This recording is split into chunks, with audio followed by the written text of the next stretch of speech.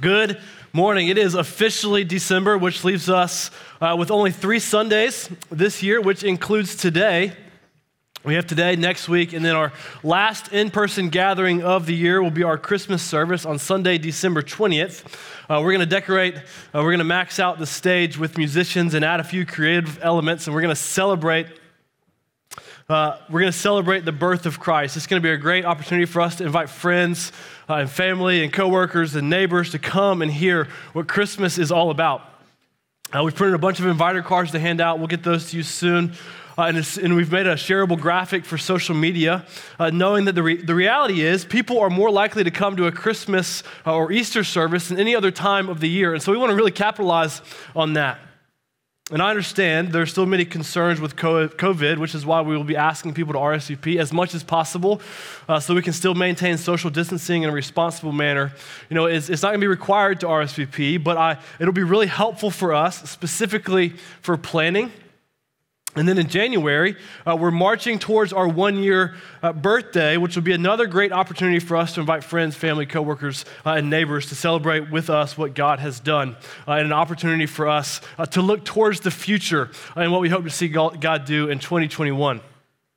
You know, we've got a lot coming up, and so I want to call each of us to be intentionally praying and asking God to move in the hearts and lives of those around us. I've been saying this all year. I believe God is up to something. You know, I have no idea what God is going to do, but I don't have a doubt in my mind that God's stirring the pot. You know, I don't know what he's going to do, but he's doing something, and we see God moving and stirring. We want to join God in whatever he is doing and labor with our God to work in us and also to work through us. And I really mean this. Be praying and earnestly seeking the Lord, looking to see what God is doing, and then let's go join him in that. And so that said, today we officially begin our journey towards Christmas with the need for Christmas, the hope for Christmas, and then the light of Christmas. This is what we'll look at on December 20th. In essence, we're going to see the whole story of the Bible, but primarily everything leading up to the birth of Christ, which is to be very clear.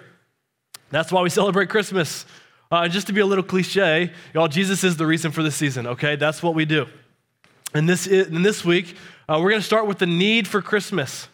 And I hate to break it to you, but although fun, right, singing Christmas music, wearing tacky Christmas sweaters, decorating, getting your Christmas wish list fulfilled, and drinking peppermint mochas, y'all, that is not why we need Christmas. And I promise I'm not trying to be the Scrooge today, okay? I'm really not, because I too love Christmas music, Christmas cards, and a good old tacky Christmas sweater. But just to make all of this very clear, we don't need Christmas so we can watch Hallmark Christmas movies. No, our main idea today is that we need Christmas because we live in a Genesis 3 world. And if you're new to Christianity, or you just have no idea what I'm talking about, that's okay, because today we're going to look at Genesis chapter 3, which is a forewarning, is mostly bad news. Out of all the chapters in the Bible, this is one of the bad ones. This is the chapter where everything went wrong. And yes, I promise you, I'm not trying to be the Scrooge today, although I promise it may seem like it at times, but I'm not angry with you. I really promise. It's like, gee whiz, hasn't this year been hard enough? And we're looking at more bad news. Well, yes, because this is precisely why we need Christmas. We need the light of Christmas because we live in a dark Genesis 3 world. You know, if you've ever heard of the term Advent around Christmas, maybe you grew up observing Advent, maybe you didn't. It's not something that's referenced in the Bible, but began being observed about 5 or 6 centuries later and has been observed by many throughout church history.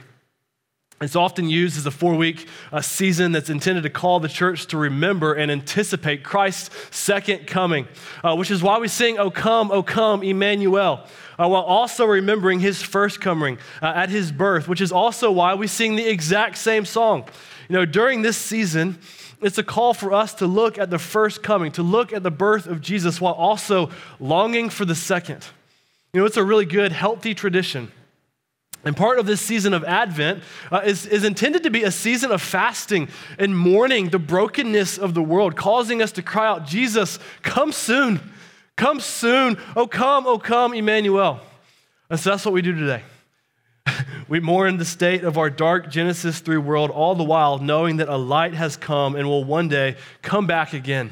when there will be no more darkness, where the sun and the moon will be no more, but rather this new world will be lit up by the glory of God, as we see in the end of the Bible. But today, we mourn and we lament our broken and dark Genesis 3 world, but not without hope. Right? Knowing in faith that Christ has come once as a light in the darkness and will come again to fully eliminate the darkness with his glory. And so that said, I want us to take a look at the very beginning of the book of Genesis, specifically the first 3 chapters, but we're going to focus on just a few things in Genesis chapter 3 to see in more detail from our Genesis 3 world. Why is it that we need Christmas? I've got 3 reasons from our text as to why we need Christmas, and I'm going to give those to you as we go.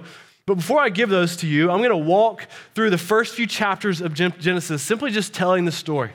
Just kind of reading and commentating as we go. And I know covering this much text, I will not and I cannot do justice to this passage. In fact, these first few passages, these first few chapters in Genesis, we will spend a lifetime digging and digging and digging, and we will continually bear more fruit, helping us to understand the world that we live in. You know, these first few chapters of Genesis are foundational to how we read the rest of the Bible. The principles at the very beginning of God's word, they reverberate throughout the entire Bible and into today, right? And in fact, if you want to better understand God's word, we need to read and study the first few books of the Old Testament, because when we do that, the rest of the Bible, it starts to really illuminate and it starts to glow with greater understanding. And so that said, if you have your Bibles, go ahead and turn to Genesis chapter 1. It's at the very beginning of the Bible. We're going to move fast here, okay? So pay attention. In Genesis 1:1, the very first verse of the Bible, it says, "In the beginning, God created the heavens and the earth." There's so many things that we could point out here about God in this verse. The idea that God has always been, right? That God was at the beginning, that God is a creator, and that God creates. But what I want to make sure that we do not miss is that God makes it very clear that this story, that God's word is about God. Right? Our story, this story is not about us, it's about God, and that is foundational. That this is God's world, we're just living in it, right? Which is contrary to our world and culture, because everything around us says that this world is about us. But the foundation of the Bible is that no, this world is about God. This world is God's story. This is not our story. You know, I'm not going to read through the entire thing, but if you're familiar with the creation story, the very first thing God noticed was that there was darkness and chaos, and it was not good. It says in verse 2 of chapter 1, the earth was without form and void, and darkness was over the face of the deep. There was chaos and darkness, and then God took what was chaotic and he gave it order. And God saw the darkness was not good, and he provided light, and he said the light was good. Now I want you to hold on to that idea. Because as we know, and we'll see in our series, God will come again into the darkness, entering into a chaotic world, and he will bring light and order again. And then continuing in chapter 1 in Genesis, we know that God then created over the next few days the waters and the heavens, the land and the seas, the plants and the vegetation, the sun, the moon, the stars, and all the animals, the birds, the fish, and the land animals. And if you pay attention, as you read through Genesis chapter 1, you'll notice that everything that God created had a specific order and a specific process. And everything he made, he said it was good. 5 times after each day, he said it was good, giving us his very first impression of us. With his first impression, he made it clear to us that God is a God of order and goodness, and that the God that created the world is a good God. And knowing this, the entire story of the Bible is about the goodness of God. And everything God knows, everything God does, we know that God is good. And then, at the pinnacle of his creation, on the 6th day, God created humanity, humans, right? He created people. He said it was very good. And notice everything he did prior to that was made so that humans could live in this world, showing us that our Creator God is good, while his people in his world, they are his treasured possessions. That God loves and cares for humanity. And then on the 7th day, God rested. He didn't leave his creation. No, he rested in peace, completely satisfied with his work. And then if you notice in chapter 2, God reiterates his creation. If you're paying attention, it may seem like a second creation story, but it's not. It's the same one, but it's with an emphasis on his people. It's with an emphasis on his beloved, with humanity. And the first creation account was to show the entirety of God's creation. And then the second creation account emphasized the pinnacle of his creation, which was man and woman, his people. And then in chapter 2, where we see more details of God creating Adam and Eve, where we see God place them into his creation as a privilege and an honor to cultivate and to care for that which he created, to name the animals and to eat and to be filled from God's creation. It was a privilege and it was an honor. And it was not toilsome labor. No, it was worship. And then God looked at Adam and said, brother, I'm going to bless you with a wife, okay? You are not meant to be alone. No, you were created for relationships. And here we see the very first marriage in the Bible when a man and a woman became one flesh, and it was good, and everything was good. Their relationship with God was good. Their relationship with each other was good. The relationship with creation and culture was good. The relationship with work was good. Their relationship with marriage was good. Everything was good. They were with God in the garden, worshiping, finding peace and harmony with God, and it was good. It was like everything was a beautiful symphony, in sync and in rhythm with a steady beat and perfect harmony, and every part perfectly complementing each other. And then all of a sudden, as we leave chapter 2 and enter into chapter 3, everything changes. The beat and the rhythm was lost. And as we step into the dark chapter of Genesis chapter 3, we start to see the chapter of the Bible that led our good God to weep.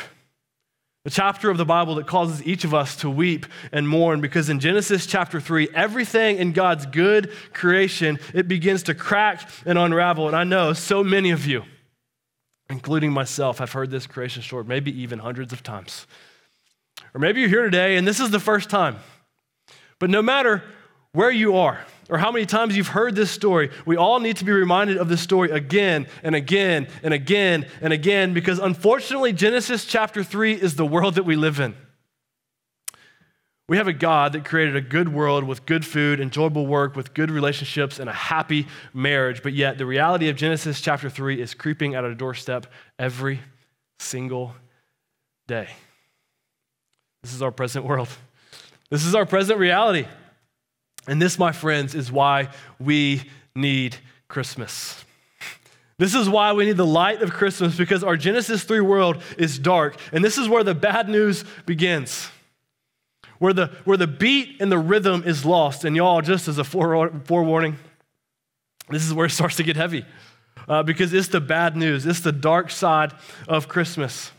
You know, not many jokes, not much laughter, but rather we mourn and we lament our broken world. Look what it says starting in Genesis chapter 3 and verse 1. Now the serpent was more crafty than any other beast of the field that the Lord God had made. He said to the woman, did God actually say, you shall not eat of any tree in the garden? Thus the serpent, God's enemy, enters the scene. Verse 1 says the serpent was crafty. And what he did here was subtle. He seemed innocent. But in this moment, what the serpent was doing was inciting doubt and unbelief into God's word. He said, did God actually say? Did he really say this? Are you sure? And in this moment, it should have been picked up that something was off, that a beat was missed, because this crafty serpent was out of sync, because up to this point, God was addressed every single time in Genesis 1 and 2 with a personal name, with the name that showed that he cared, that he was personal and he was intimate. But this serpent doesn't call him by his personal name. No, this serpent uses a generic and an impersonal name for God, and the beat was missed and the rhythm was lost. And then in verse 2, it says, and the woman said to the serpent, we may eat of the fruit of the tree in the garden, but God said, you shall not eat of the fruit of the tree that is in the midst of the garden, neither shall you touch it lest you die. Now let me slow down here for a second and put on my lawyer hat, okay? If we look back at what was said by God in Genesis chapter 2 and verses 16 and 17, we'd see that God spoke to Adam and not Eve, and God told Adam in Genesis chapter 2, you may eat of every tree of the garden, but the tree of the knowledge of good and evil you shall not eat. For in the day that you eat of it, you shall surely die. You know, there's a very subtle difference here between Genesis chapter 2 and Genesis chapter 3. God was very specific with the tree to Adam in Genesis chapter 2, but somewhere between Adam and Eve, a few details were lost and also added. And then the serpent enters in again with more subtlety, inciting more doubt. Look at verse 4 and 5. But the serpent said to the woman, "You will not surely die, for God knows that when you eat of your eyes will be open and you will be like God, knowing good and evil." The serpent put doubt into Eve's heart and had her questioning God so that she could be deceived, taking God out of the center of the story and enticing her to put herself at the center of the story. All the while, we're sitting here wondering, where's Adam? Like, where is he? And as we'll see in just a second, it seems as if he's just sitting back and just passively watching. And then look what happens next with Eve in verse 6. It says, "So when the woman saw that the tree was good for food and that it was a delight to the eyes and the tree was to be desired to make one wise, she took of its fruit and ate, and she also gave some to her husband who was with her, and he ate." She saw what she was not supposed to have, and it was a delight to her eyes.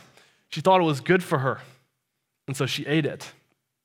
And then she gave it to her husband who was with her, and he also ate it. And in that moment, they both blatantly disobeyed God. They were now not just a little out of sync, not just a few misbeats. No, their disobedience was like a loud clanging gong, a noisy, chaotic cymbal, out of sync and out of rhythm in the middle of what was once a beautiful symphony and harmony. And it's as if the music just stops. While the entire symphony looking on, thinking, what in the world just happened? And from that single moment in history, the need for Christmas began. Because somewhere in those first 6 verses of Genesis chapter 3, we see sin and evil enter into the world where the disharmony of sin began, and it grew and it grew and it grew and it grew. Where there was chaos and darkness that God once had given order and light to, it began to unravel and grow dim. Where God made good and in harmony, sin entered in and spoiled it, and it rattled the rhythm. That makes it seem as if the symphony is over. Which leads us to our very first point today, and it's that we need Christmas because sin is deceitful. You know, as we've seen from Genesis chapter 3, from the very beginning of time, sin has been deceiving in subtle and dangerous ways. You know, God's enemy found a crafty snake, the serpent, and found a few subtle cracks in Adam and Eve's communication. He saw a passive Adam and a doubting Eve, and he found 2 people that were easily enticed by the desires and power of the world. And that sneaky serpent subtly slithered the disease of sin right into the world, giving our world an incredible need for Christmas. Giving the world an incredible need for a savior, for a redeemer, for a rescuer, for someone to rescue humanity from the disease and the darkness of sin. And as we know, we celebrate Christmas because it's the birth of Jesus Christ coming into the world to save and bring light to the world from the darkness of sin. And so as we think about the deceitfulness and subtlety of sin, may it be a reminder of why we need Christmas. You know, we don't need Christmas for Hallmark Christmas movies. No, we need Christmas because we need a light to shine into our dark world that's caused by the deceitfulness and destructive nature of sin. And so as we look at this interaction with the serpent, Adam and Eve, may we take it as a warning for our own lives. Right, that each of us, every one of us, including me, have cracks and blind spots in our lives. There was a crack somewhere in Adam and Eve's communication. Eve had a crack of doubt and an incomplete understanding of what God said. Adam had a crack of passivity, failing to step in and lead courageously. And both of them did not trust that what the Lord had told them was for their good. And do you know what happened in these cracks and blind spots? The enemy entered into them. The enemy entered into their weak spots and started sowing seeds of discord and doubt and deceit and disharmony. And what happened at the beginning of time is still happening today because we still live in a Genesis 3 world where our enemy continues to sow these subtle seeds of discord and deceit and disharmony and doubt into our hearts and minds. You know, our enemy finds our cracks and our blind spots and speaks things to us like, "You're not worthy. No one likes you. Nobody cares about you. Don't trust that person.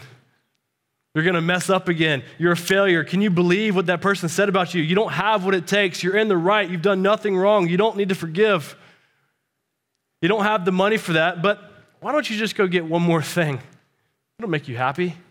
We could go on and on and on about these ever so subtle acts of deceit that come creeping into our hearts and minds, that often come entering into the cracks and blind spots of our life. And the unfortunate reality of our day is that this is our dark Genesis 3 world that we live in. It's all around us and it's pervasive. But brothers and sisters, praise the Lord. Because in fact, Christ has come into the world to say to all of that, no, you're mine. You're my beloved. I've come to rescue you in this dark Genesis 3 world. We need Christmas because through Jesus Christ crucified, the destructive nature of our sin is forgiven. And we can be rescued and restored. Before we get ahead of ourselves, I want to slow down and take a deep breath and keep wrestling through the consequences and the darkness of this world that we live in. Y'all, I told you it was going to get heavy, okay? I promise I'm not a Scrooge, so hang with me here, okay? Look at verse 7 as we continue with our story. It says, then the eyes of both were opened, and they knew that they were naked, and they sewed fig leaves together and made themselves loincloths. Adam and Eve, they got exactly what they desired, and their eyes were opened, and they knew both good and evil. And although they got exactly what they desired, they walked in disobedience to their good God, and then things starts to change. And they stepped into a dark world, and they realized that they were different. They started to experience shame, and they wanted to cover themselves. And so they sewed fig leaves together to cover themselves. And look what it says in verse 8. And then they heard the sound of the Lord God walking in the garden in the cool of the day, and the man and his wife hid themselves from the presence of the Lord God among the trees of the garden. And they were naked and ashamed, and they hid from the Lord. They tried to get out of his presence. You know, whenever I read this, you know, I always think of playing hide and seek, kind of with a 2-year-old. You know, at 3, they're starting to get pretty good at it. And you know, my 3-year-old, she is really good, and it kind of scares me at times, probably too good. But at 2, they're still pretty bad at it. They think if they can't see you, then you can't see them. So they go and put like a pillow over their head, or they go and shove their head in the middle of the couch, and their entire body's exposed, right? Thinking you'll never find them. And the level of shock when they find them, it's pretty cute and funny. You know, I love it. It's a lot of fun. And that's essentially what's happening here, because they're hiding from God. And let me tell us something. Y'all, we can't hide from God because he sees and knows everything. And look at verse 9. But the Lord God called to the man and said to him, where are you? And he said, I heard the sound of you in the garden, and I was afraid because I was naked and I hid myself. He said, who told you that you were naked? Have you eaten of the tree of which I commanded you not to eat? In that moment, they were exposed. In this moment, God knew exactly what they did. And because of it, if we were to jump forward to the end of chapter 3, we would see that their relationship was tarnished. And they were then separated from God. Because it says, God sent him out of the garden, and he drove them out of this peaceful place. He drove them out of God's presence because this good God cannot be in the presence of what is not good. And because of it, God, in much weariness and sadness, yet still in his goodness, knowing that this was for their good, God sent away the pinnacle of his creation, separating humanity from God, leaving all of humanity that followed them, leaving the entire world in need of a rescuer. And as we know, when Jesus Christ was born, he was the rescuer entering into our Genesis 3 world, making a way for the entire world to re-enter back into God's presence, showing us our very, very simply our second point. We need Christmas because our relationship with God is broken. And as we know, because of Jesus Christ, who was born, lived a completely good life without sin, and then by dying on the cross, by dying the death that we all deserve to die, he made a way to take away the sins of the world for all those who believe in him. We need Christmas because we need a way back to God. And Jesus Christ crucified, who was born, lived a perfect life, died and crucified and rose again. He is the only way. He is the way back to God. If you're not a Christian here today, maybe you're watching online. This is very simple. If you believe in Jesus Christ, that he died on the cross and rose from the dead, you're forgiven. And then you can re-enter back into God's presence forever with him and into eternity. However, if you do not believe in Jesus, if you do not believe in the rescuer of Jesus Christ, then you are forever left out of God's peaceful presence. And if we do not believe in Jesus, Christmas cannot be a celebration. Because without Jesus, this dark Genesis 3 world still rules the day. And the unfortunate reality is that people all over our city, all over our nation, and all over our world that are living in our Genesis 3 world, wanting to celebrate Christmas, but can it not be a true celebration because there is no faith in Christ? Right, our world is left in this dark Genesis 3 world without a light of hope because they don't have the light. Y'all, our dark world is too much to bear. Our world needs a light of hope. You know, we can look at global statistic after global statistic to see and feel the daunting weight of this world, like the fact that about today, 1.5 million people around the world have died this year from COVID. Or the fact that 690 million people still go hungry. Or that suicide rates this year have skyrocketed. We could go on and on and on about this, but let's look at what's within our own reach. All right, in Mort Elementary, where our church tries to serve regularly, out of 889 kids, 803 were eligible for free lunch. Tampa Bay has one of the highest divorce rates in the nation. Human trafficking is among the highest in the United States. The state of Florida has the highest refugee population in the country. 4 out of 5 people in Wesley Chapel, Florida, where I live, don't adhere to any religion at all. And then in South Asia, in a place where we partner with missionaries, not the entire country, but just in this one state, where 75 million people live, one person dies every minute. And the vast majority have never heard the name of Jesus, and over 99.7% don't proclaim Jesus as Lord, and it's tragic and it's devastating. And then in Central Asia, with our other global partnership, in the entire people group, there are only 10 known believers out of 12 million people. And many that do hear and respond to the gospel experience extreme persecution, isolation, and abandonment because of their faith. All the while, people every day are born, live, and die without ever hearing the gospel, without ever hearing about the light of Christmas in our dark Genesis 3 world. We could go on and on and on from Genesis chapter 3, pointing out the tragedy of relational turmoil, marriage turmoil, work and cultural turmoil, what that has been caused and is continually caused by the aftermath of Genesis chapter 3, leaving us all crying out in our season of Advent, come soon, Lord Jesus, come soon. Our world is dark and cold and marred by sin, but brothers and sisters, may I remind you, we do not stand in our dark world without hope because a light has come.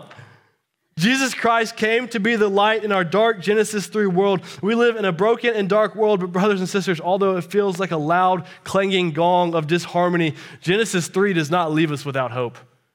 No, Genesis 3 gives us a small, dim glimmer of light that would eventually become the light of Christmas. Let's look at verse 14 and 15 in Genesis chapter 3. After Adam and Eve's disobedience, God addresses the serpent and then also Adam and Eve. But look at what it says to the serpent starting in verse 14. Then God said to the serpent, because you have done this, cursed are you above all livestock and above all the beasts of the field. On your belly you shall go, and the dust you shall eat all the days of your life. I will put enmity between you and the woman, and between your offspring and her offspring. He shall bruise your head, and you shall bruise his heel. You know, this is the Bible's very first hint to the good news of the gospel. It's our very first hint to the light of Christmas, which leads us to our last point, and it's that we need Christmas because we need hope. And Genesis 3:15 is a massive plot twist to a seemingly hopeless story. God tells the serpent with the offspring of Eve, there will be a fight. There will be a war, and it will be between Eve's offspring and the serpent. And with this plot twist, God gives them incredible hope by saying, in essence, Eve's offspring, he will not go unharmed. In fact, his feet will be bruised. But in this fight, this serpent, he will have his head bruised. And the scriptures have made this abundantly clear that the offspring that would fight God's enemy would be Jesus Christ, the light of Christmas. Because at the cross, after his birth, Jesus grew up to give a blow to the head of the serpent by going to the cross to provide a way back to God and in turn bruising the serpent's heel. And brothers and sisters, it does not stop there. Yes, the serpent's head was bruised with the first blow by Jesus at the cross, but what we know and can hope for today when Jesus comes back the second time in the future from now, as Romans 16:20 tells us, the serpent's head will not be bruised. No, it will be crushed once and for all, where he can no longer subtly deceive, destroy, and bring disharmony with the disease of sin. The deceitful serpent, God's enemy, will be completely gone.